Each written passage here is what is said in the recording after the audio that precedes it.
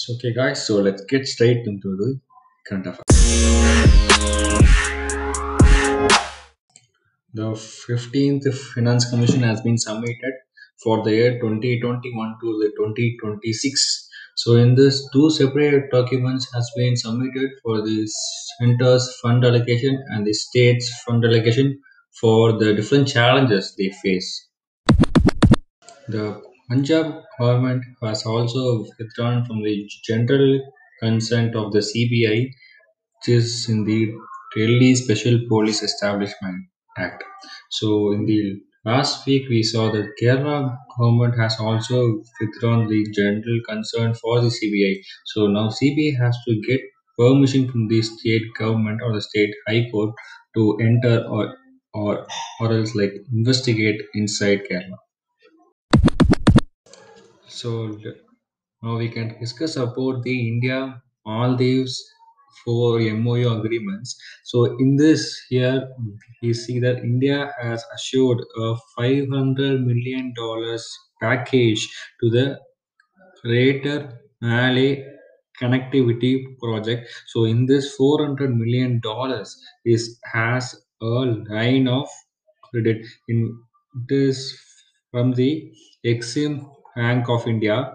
The LOC is nothing but Maldives should borrow this amount from the Indian bank at a very low interest rate, and with that amount of 75% of the resources should be got only from or exported only from India.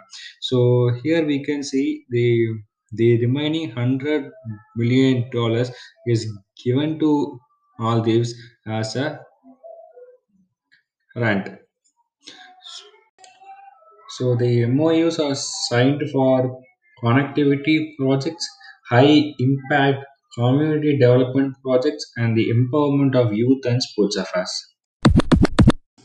So now talk about the first national agricultural education policy, in which a new academic credit banks were introduced and multiple entry and exit options for 74 universities in crop sciences, fisheries, and dairy training are provided, and also a program called Student READY, that is Student Ready, was introduced, which means Student Rural Entrepreneurship Awareness and Development Yojana, in which a 6 months hands-on internship will be given to each student who's attending the fourth year, which covers the rural awareness, industry experience, research expertise, and entrepreneurship skills. The rural awareness is very important because nowadays each of the farmers are not aware of any policies or any loans or sanctioned to the agricultural sector by the government of India. So this rural awareness has to be done to every single person, not only the students. It is a very important thing. The Competition Commission of India has ordered an investigation against the Google's digital payments application, GPay. So, this we can see about something about the Competition Commission of India. It was actually established by the Competition Act of 2002 and was constituted in the year 2009. It has main objectives to prevent the adverse effect of competition, to promote and sustain the competitive awareness in the industries and markets, and to ensure the freedom of trade and protect the interests of the consumers. The National Green Tribunal said that the states had prohibited the usage of the sales of fireworks in the cities where it has classified them as poor based on the air quality, because it affects the elder people, the children, and the people with major illness also.